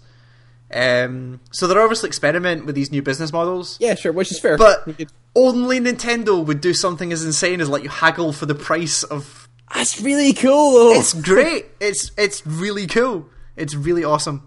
There's a lot of comparisons to the bunny on the Mii games on the 3DS that would come up and say like, hey, there's new mini games and we can sell you these mini games if you want. Like, there's a lot of comparisons to that guy. But yeah, when Nintendo's bizarre in the right ways, it's great. Yeah. It's really, really cool. There's a bunch of small stuff. The guys who made Just Cause are making a mobile game. We don't know anything about it. It's a new IP. Alright, sure. That's about it. They don't know. I don't think they said what it is. But it's. I'm alright with that. Those guys are cool. Totally. The Evil Within has a date of August 26th, and it's coming to PC, to past gen, to next gen systems. I am probably going to play that. Probably. It looks. The Evil Within. Yeah, that seems like your kind of. Seems like your kind of game. Yeah, like I'll let you handle that one, so I don't have to go anywhere near it. Yeah, it seems kind of like a kind of. It seems like a lesser Saw is the way I've seen people describe it. I think it's a lot more cerebral than Saw is. You think? I think it'll be a lot more in your head. We'll see. I mean, it's gruesome as fuck. That's the bit we definitely know. Whether it's going to be as creepy as... I don't know which part of this, where on the spectrum it lies. Like, is it going to be Resident Evil or is it going to be Silent Hill? It's somewhere on there, and nobody's really come out with an answer for that yet. GOG, after the whole Dungeon Keeper debacle we talked about last podcast, they put the original game up for free on GOG. Cool guy, GOG. Yep. Which was awesome. And also really weird, because obviously EA owns the license for Dungeon Keeper, so surely there must have been some discussion at some point which says, yes, we can do that. I don't think GOG went to EA and said, look, you fucked up with this Dungeon Keeper thing. Do you mind if we put the actual one for free as a kind of counter offer? I don't know what happened there, but something happened there. This is one of those stories that you look at and go, no, that they've got the wrong end of the stick here. There's an Assassin's Creed Mega Block set coming. Really? In fall 2014. Ooh. Need to look this up now. They released Mega Bloks playsets based on Ubisoft's Assassin's Creed franchise this fall. Details on how much the sets will cost or which characters they'll feature were not included. But the figures will allow the company to introduce Assassin's Creed to new audiences. That's pretty cool. That game's a 15 rated game, right? Yes. How did these... Because you set it up as like, hey, kiddies, it's a pirate thing. Like, you just make it look like... You don't say, hey, guys, this dude stabs people in the face a lot. And you just make it, hey, it's pirates and it's... So, apparently... So maybe I don't know what Mega Bloks is then. I assume Mega Bloks was the kind of Lego rip-off thing. It is, I think. So it says the company has already released figures inspired by Halo, Need for Speed, Skylanders, and World of Warcraft? Yeah, they have. Okay. Have you not seen the Halo Mega Block set? Yeah, and I felt weird about that as well. But, because that's I didn't realise there was a World of Warcraft one. That one's kind of weird. But and they've also unveiled construction sets based on Activision's Call of Duty franchise. Oh god, I just saw that. Oh my god, that's so weird. Yeah. Why would you do that? Yeah, I mean, I know there's a lot of adult Lego fans about, but are there adults Mega Bloks fans that would buy that? That's weird. I don't know, isn't it? While we're on the subject, have you seen the Lego Movie yet? Yes, I saw it 2 days ago. How fucking good is that movie? That movie's really, really good. Like, it's not only hilarious and fantastically well made, but has a really good message to it. Yes, like that movie makes about 3 or 4 complete right turns. Yep. At various points. It's really good. The Lego Movie. And I love how it does that fantastic thing of doing stuff that kids are not going to get. At all. Like the whole planning to adults and kids things is a very good step forward that a lot of kids TV shows are doing. There is no kid in there who knew why. The reason why, like, when I went and it was me and my girlfriend and a bunch of, like, there was a lot of young kids in there as well. Oh yeah, when we went there was a bunch of like parents and kids. There's a reason why we were the only 2 people laughing when Shaquille O'Neal appeared. Yep. Like, that was like he appeared and there was some line in there about, I can't remember what it was, But it was the line that it was when the big city was getting attacked. Yeah. And he comes out with a big, like, basketball cannon or something like that and says, "Y'all ready for this?" and fires the basketball at them. That was what it was. And then it just bounces off them and they all turn around and he goes, "Oh shit, they were all ready for it." Yeah. I died at that point. Like that is a fantastic line of dialogue that the kids didn't get. Yeah. But us, as all of our row, which was all like 20 to 30-year-olds, we all died at that point. Like it was we were the only two people in the cinema laughing at that point. There was another one, like, it was this really innocuous moment, and they made this fantastic pun on something, and I just cracked up, and I was literally the only person in the cinema that cracked up. It reminded me a lot of when I went to go see Wreck-It Ralph. Wreck-It Ralph was a good one, yeah. And it was the point where, again, there was a lot of younger kids there. Like, I remember sitting directly in front of me was a dad and two boys. One of them must be like 10, and one of them was like maybe 7 or 8 or something like that. And there's the moment in Wreck-It Ralph where they're in the main hub bit, and they're just panning through the main hub bit, and there's the bit of graffiti on the wall that says "Ares dies." Yeah, and I fucking lost it. Like, I just lost it. And I was the only person in the cinema laughing. And these two kids just turned around to look at me as if I was a crazy person. And I was like, but you're too young. You should have grabbed both of them by the scruff of the neck and just looked them dead in the eyes and went, "You don't understand. You don't know. You weren't there. You weren't there. You just don't get it." Just gone full Vietnam on them. Yeah. Like, you had to be there, man. You don't know. You weren't in Nibelheim. You weren't there. I saw the fire. Yeah, so yeah. There's a reason why both times we went to go and see Distant Worlds, we burst out crying when the Aerith theme started playing. Oh yeah, and it's things like that trigger it. Yes, totally. It's So yes, Lego Movie's a great movie. Yes, fantastic. Harmonix are making a first-person musical shooter. Yes, they are. I saw this one called Chroma. Yes. It looks basically like that Dubstep Guns YouTube video, but as a video game. Sure. Or as the Dubstep Gun in Saints Row turned into a full-on game. Would you not buy that?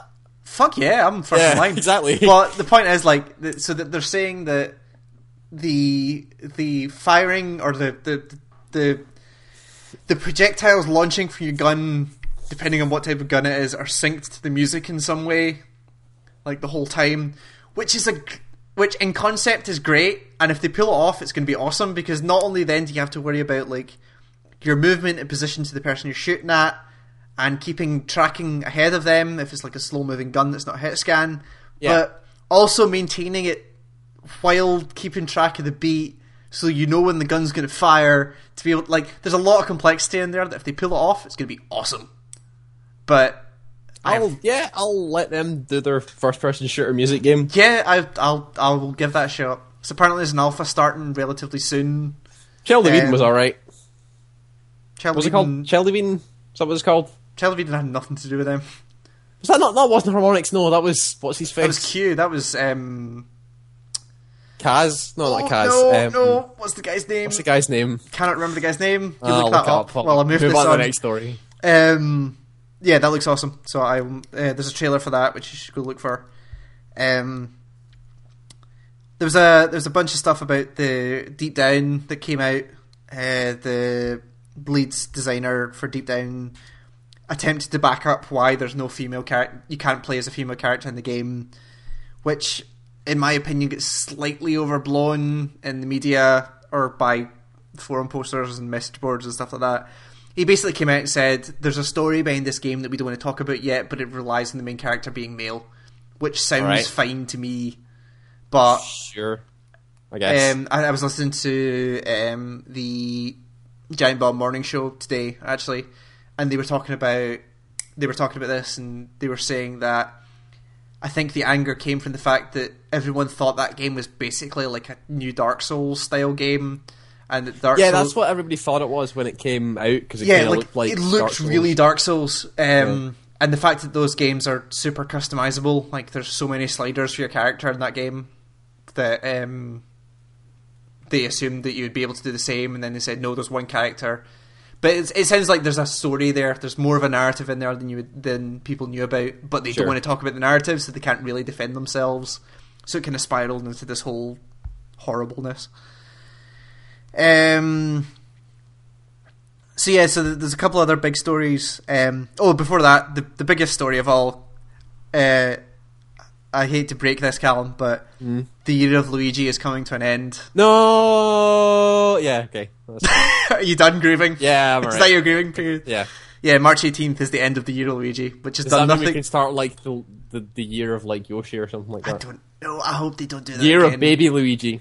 It's kind of the irony is not lost on many year people. Year of Birdo. Oh God, just yeah. Oh. That's good. That's a year that promotes transgenderism and all that sort of stuff. That's good. True. Yeah, you're right. I think it. I think the irony was not lost on many people that the year of Luigi is one of the worst years in Nintendo history. Yeah, both business wise, game wise, hardware wise. Like it was just a complete shit show for some of it. So here's hoping the next year of whatever is slightly better for them. And the other one that I thought was really interesting, just purely because it's a programming issue. Dear Esther, the kind of exploring game that came out. The people that made the second Amnesia game. Yes, those people. The Chinese Room? Is that what they're Chinese called? Room. Yeah. They are porting Dear Esther. So Dear Esther was originally a Half-Life 2 mod, or was built on Source. Yeah. They are porting it to Unity.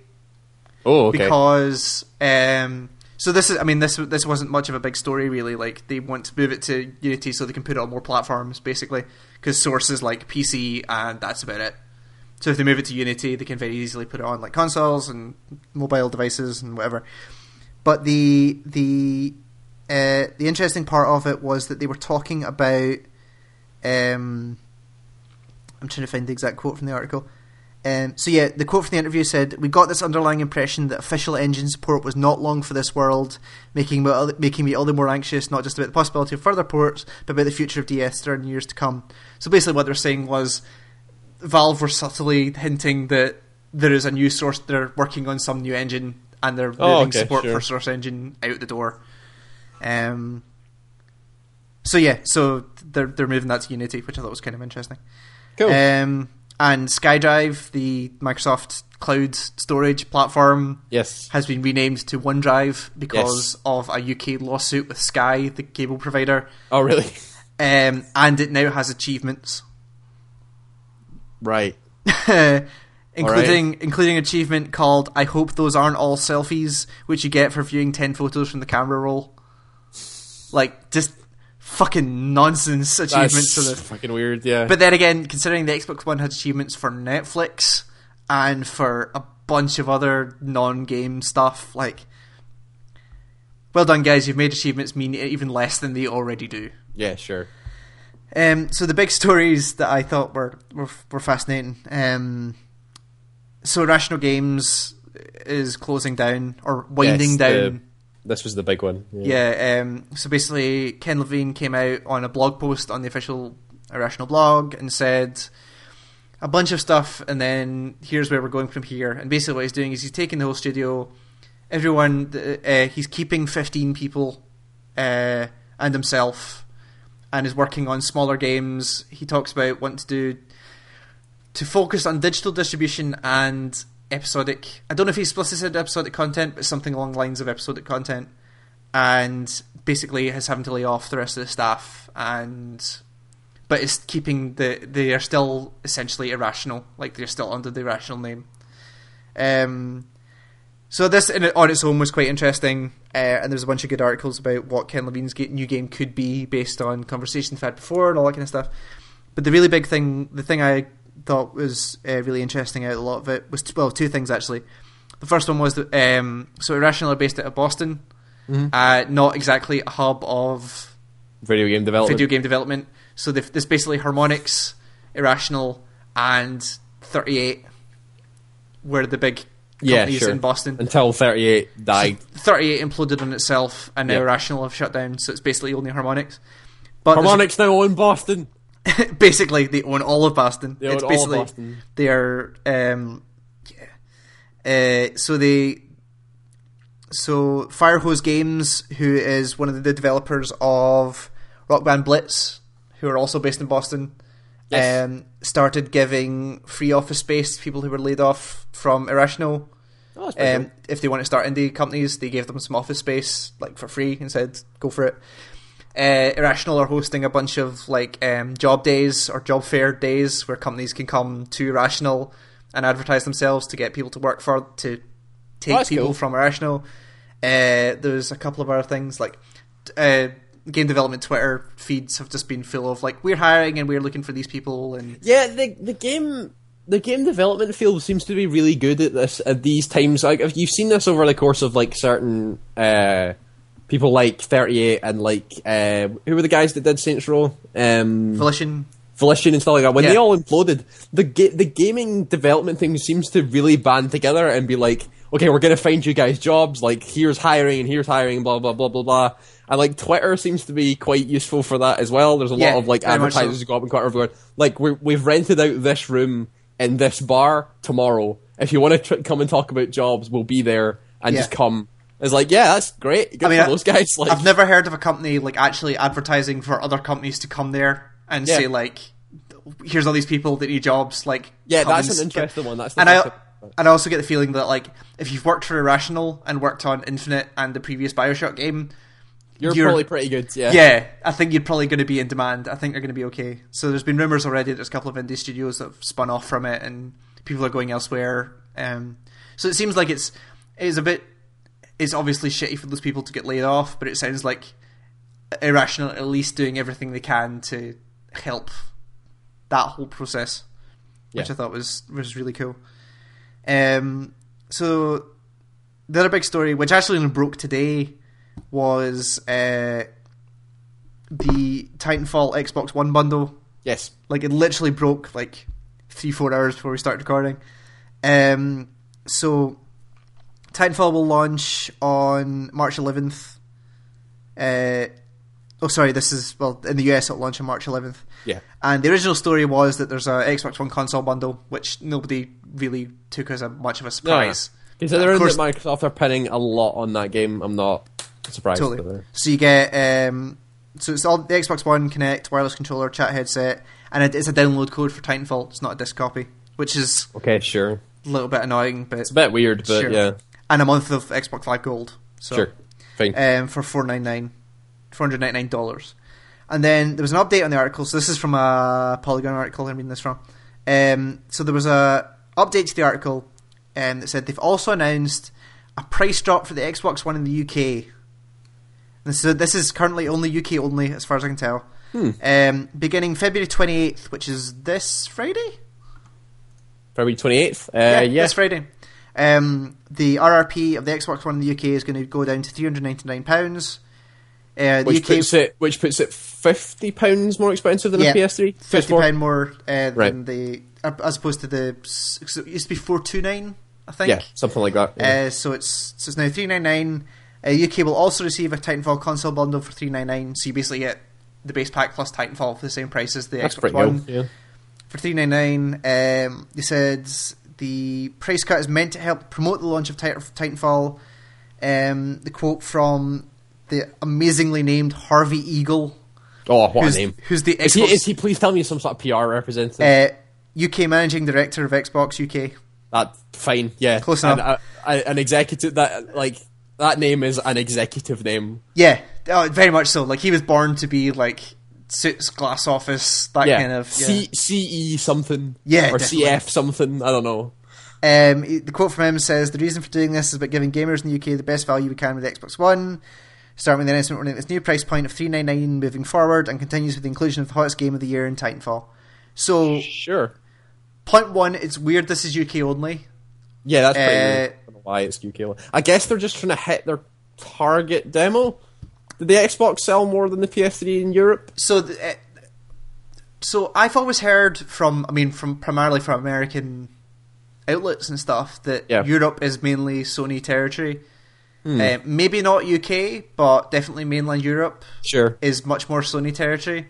Right. I think in the UK it's a lot more split. Like, most of the people I know had 360s as opposed to PS3s. Yeah, sure. But So it looks like they're trying to take a hit. But again, this is said as UK only. It's not Europe.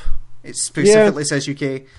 Weird. So I don't particularly know why it happens now. Well, they were trying to target the UK as well when the Xbox One launched by doing that FIFA bundle. If you remember. So yeah, I mean, again, that was Europe as well. Cause yeah, FIFA, but it's more specifically. It's like targeted to the right place. Definitely. I think it's more the fact that like Titanfall is the big thing for Xbox. Yeah. And like before and after Titanfall, it's kind of because we were talking about this today. After Titanfall, there's 3 exclusive games, none of which have release dates yet. Yeah, it's Quantum Break, D4, and that shooter, Sunset. Oh, Sunset Overdrive. Sunset Overdrive, that's the one. Which we don't know much about apart from that original trailer. So Quantum Break doesn't have a date. D4 doesn't have a date, as I discovered today. No, it's Q1, I think. Right, okay. But it's kind of barren for Xbox One after this, in exclusives anyway. Like, there's still plenty of third-party stuff coming. But exclusively, there's not a lot there. And to be fair, PS4 is not much better. No. PS4's got... Second Son, which is March, which actually has a date. Order 1884, which doesn't have a date, but is this year. The PS4 does have the strength of there's, like, crap tons of indies coming... And that and the fact that there's like Destiny beta and stuff like that. And Destiny, they've got that beta coming out as well, which is going to do pretty well for them. But it just seems like Microsoft are pinning a lot on this. Oh yeah, a lot on Titanfall. Wouldn't you? Oh yeah, I mean, yeah. Hey, the guys who revolutionised first-person shooters want to make a game for your thing. Wouldn't you put a lot of money on it? Completely. It's just that like. It's one thing to like base most of your marketing campaign around Titanfall and like doing specific system updates to make sure Titanfall works awesome, but also knocking £70 £70 off your console. So losing £70 off whatever profit margin, if any, they were making already off that, in order to just get units in houses. Kind of scream like, I don't know about you, but it kind of screams desperation to me. Like it feels like they think they're losing and they are going all in. I don't know about desperation. I would say it's more them just trying to maximize what they can get. Yeah. Maybe that is a desperate move, but it's more just trying to get as much out of the numbers as you've got. But it certainly seems like they're not trying to make a bunch of money with this. No, it seems like they are trying to use Titanfall to get systems in people's houses. Yeah. And considering they don't have a lot of exclusives that people know about, like who mainstream wise knows that Sunset Overdrive exists? Who mainstream is going to care when Quantum Break comes out unless there's some huge marketing campaign about that? Like, it just seems like people want Xbox Ones in houses so that when people go to buy the third party stuff, they go, well, I've got an Xbox One, so I'm going to obviously get that version. Yeah, sure. As opposed to the PS4 stuff, as opposed to the PS4 doing the same thing. Despite the PS4 looking like it's got a better lineup right now. I don't know. It was just a really weird move. It kind of came out of nowhere. And again, the fact it's UK only, the fact the US aren't hearing anything about this, so it's still $499 in the US. I don't know. It's a weird move. It's a very, very strange move. And I bet anyone who bought an Xbox One in the past week is kicking themselves right now. But then again, if you didn't buy one at launch, what were you going to buy it for until Titanfall came out anyway? So true. Unless you're a really big fan of Dead Rising, but yeah, true. I don't know. I just thought it was a really, really bizarre story. And then the other one, which I don't want to talk too long about because I'm in the process of writing something about it, but how much of Twitch Plays Pokemon have you been watching? Oh God, I'm not one of these people that, like, I know people sit and watch it for hours and stuff like that. Yeah. I can't. I watch it for about a minute and then go, "This is shit," and then turn it off again. Totally. Like I get. It's a lot of a character running into a wall, opening a menu, closing a menu, opening the menu again, closing the menu, walking up and down, opening the menu. It's just like, okay, sure, it's an interesting experiment. I get it, but it's really, it annoys me to watch it. It infuriates me because like they just don't, like, nothing happens. Like there's no progression for like 5 minutes. So like I say, I'm writing something up about this, but it's like the gist of it is somebody's running Pokemon Red in an emulator and has hooked it up to Twitch chat so that you can type in up and the character moves up. Except there's a 40-second delay between your input and the input going in, and there's 40,000 other people doing the same thing at the same time. Currently, hang on, I'll get you the recent numbers. Currently, there is around 60,000 people watching it. Totally. Yeah. So the actual thing itself is one thing, but the fact that they've made genuine progress is insane. Oh yeah, it's incredible. Yeah. So they've done anything is amazing. So like I checked in last night when I was writing stuff about this. They have 6 badges. They captured a level 50 Zapdos. They are making progress. They're on their way to Cinnabar Island, I think, last I checked. And they are 10 days deep. Yep. And it just there's a Google Doc which I'm going to link to in the article, the article I'm writing. I'm doing a what happened last week on it, but there's a Google Doc which is recording their progress, and it's great to watch. Like, here's the Pokemon, here's the Pokemon they have and their levels, but here's all the Pokemon they've accidentally released into the wild through sheer combination of movements. Like, they released like a. So I could not remember this yesterday. What's the second evolution of Charmander? Charmeleon. That's what I couldn't remember. Charmeleon. They released like a level 33 Charmeleon into the wild. They like a bunch of other really valuable stuff. They've dumped HMs into either Pokemon that don't use it, or they've just thrown the HM away. It's just a bunch of really weird stuff has happened during this thing. It's well worth just going to catch up on where they are, but don't sit and watch the whole thing because you'll go insane. And not only is it a really great experiment, the Twitch is hitting issues because of the amount of people watching it. Breaking was a really big deal for that thing. Yeah, so they had apparently at one point they hit 100,000 concurrent users. They did, yeah, through chat. Apparently, on Sunday the service moved.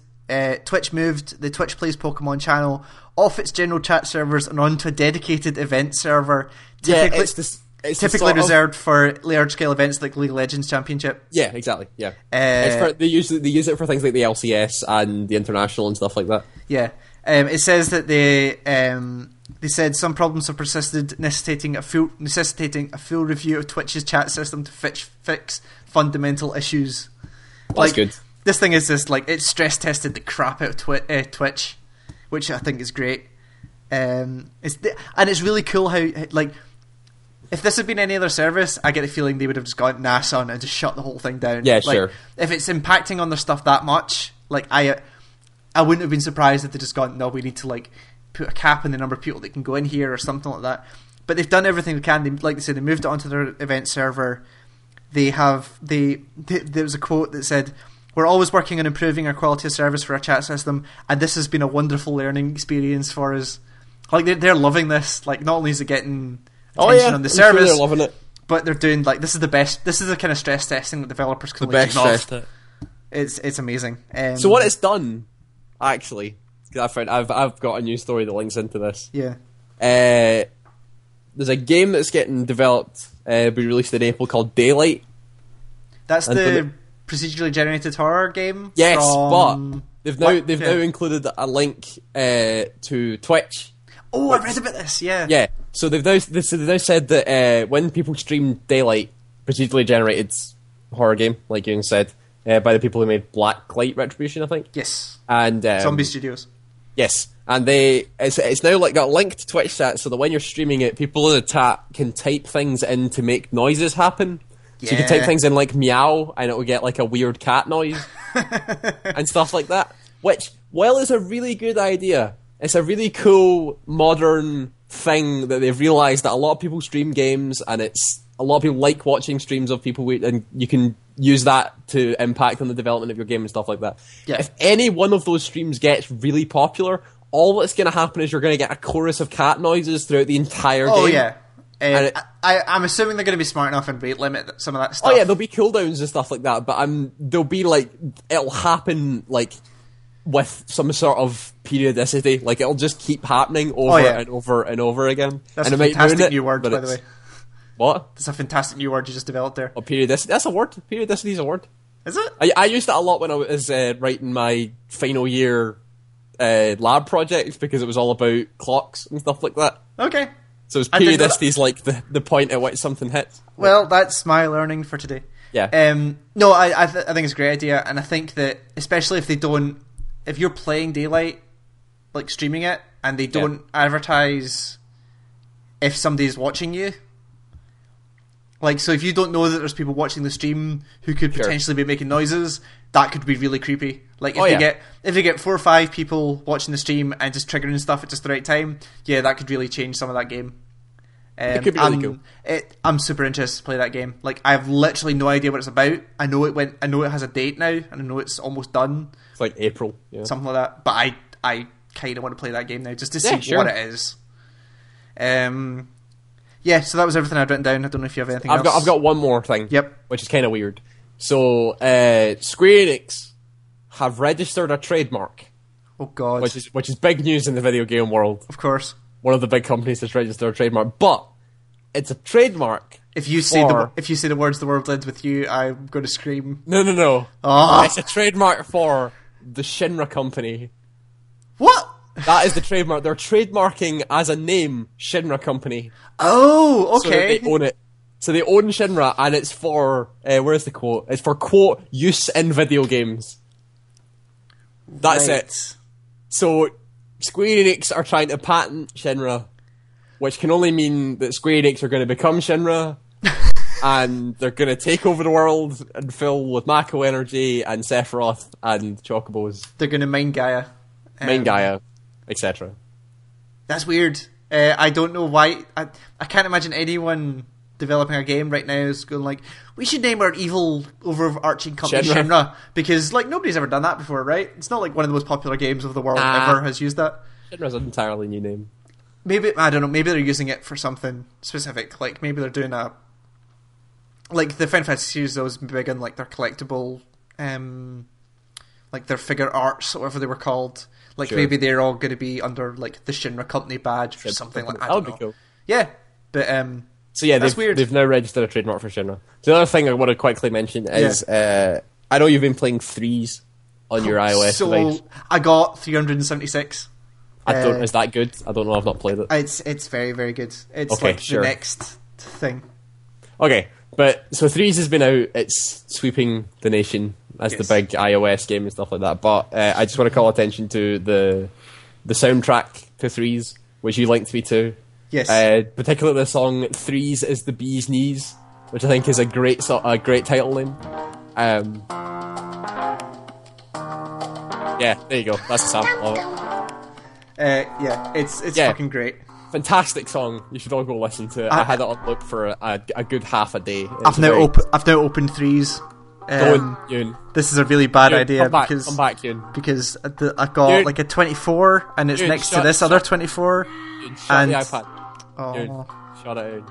Okay. We've got about 5 minutes left in this. You can make it 5 minutes. Okay, let's hurry this up. So I encourage you all to go and find Threes the Bee's Knees. It's a great song. Yeah, I think it's pay as you want, pay what you want, or is it for like $3 or something like that? $1 for the track, $3 for the album. Yeah, it's fucking great. And it's all good. So yeah, I will call attention. If I find any good video game music, I'll try and call attention to it. I will link in the post as well. Got a lot of linking to do this week. Yeah, actually I might not. I'll link that one in the what happened last week. Okay, sure, that's fine. So speaking of which, I think that's everything for this week. What have we got coming up? I'm planning to record a bunch of stuff this week because I haven't done some recording. I want to do like a Ewan Plays, but I want to do it on a game jam. Like I want to just grab 5 or 6 games from a game jam and just play through some of them just to see. I'm thinking the 70 FPS one, if I can still get access to those games. So that's the game jam that produced Super Hot. Oh, sure. So I want to see what other games they had in there. I do not want to do the Flappy Jam because I will kill something. There's been some really cool games that have come out of that, but I have no interest in playing those game jam games. So I want to try and play through some of that, and I want to try and do a new old SPC games. Sure. It's going to be one of 2 games. I'm not sure which one yet.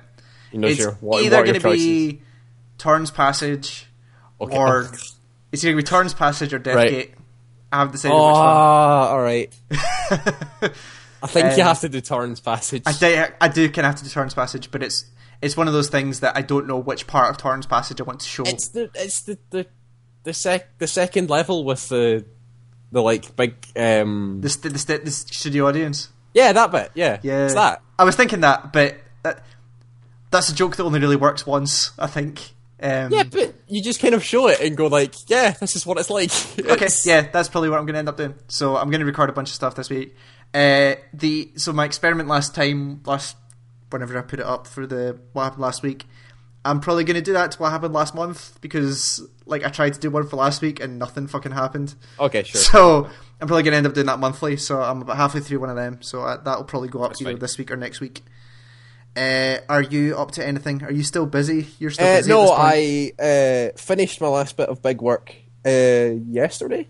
Oh, cool. No, today. Yeah, yesterday I finished my dissertation. Oh, cool. Okay. So that's done. So I'll have slightly more free time. I've got to be revising and stuff like that for finals and stuff, but I'll have slightly more time. So I might try and record something. Probably record some Heroes of Might and Magic if I can. Yeah, I was thinking about that game during the week.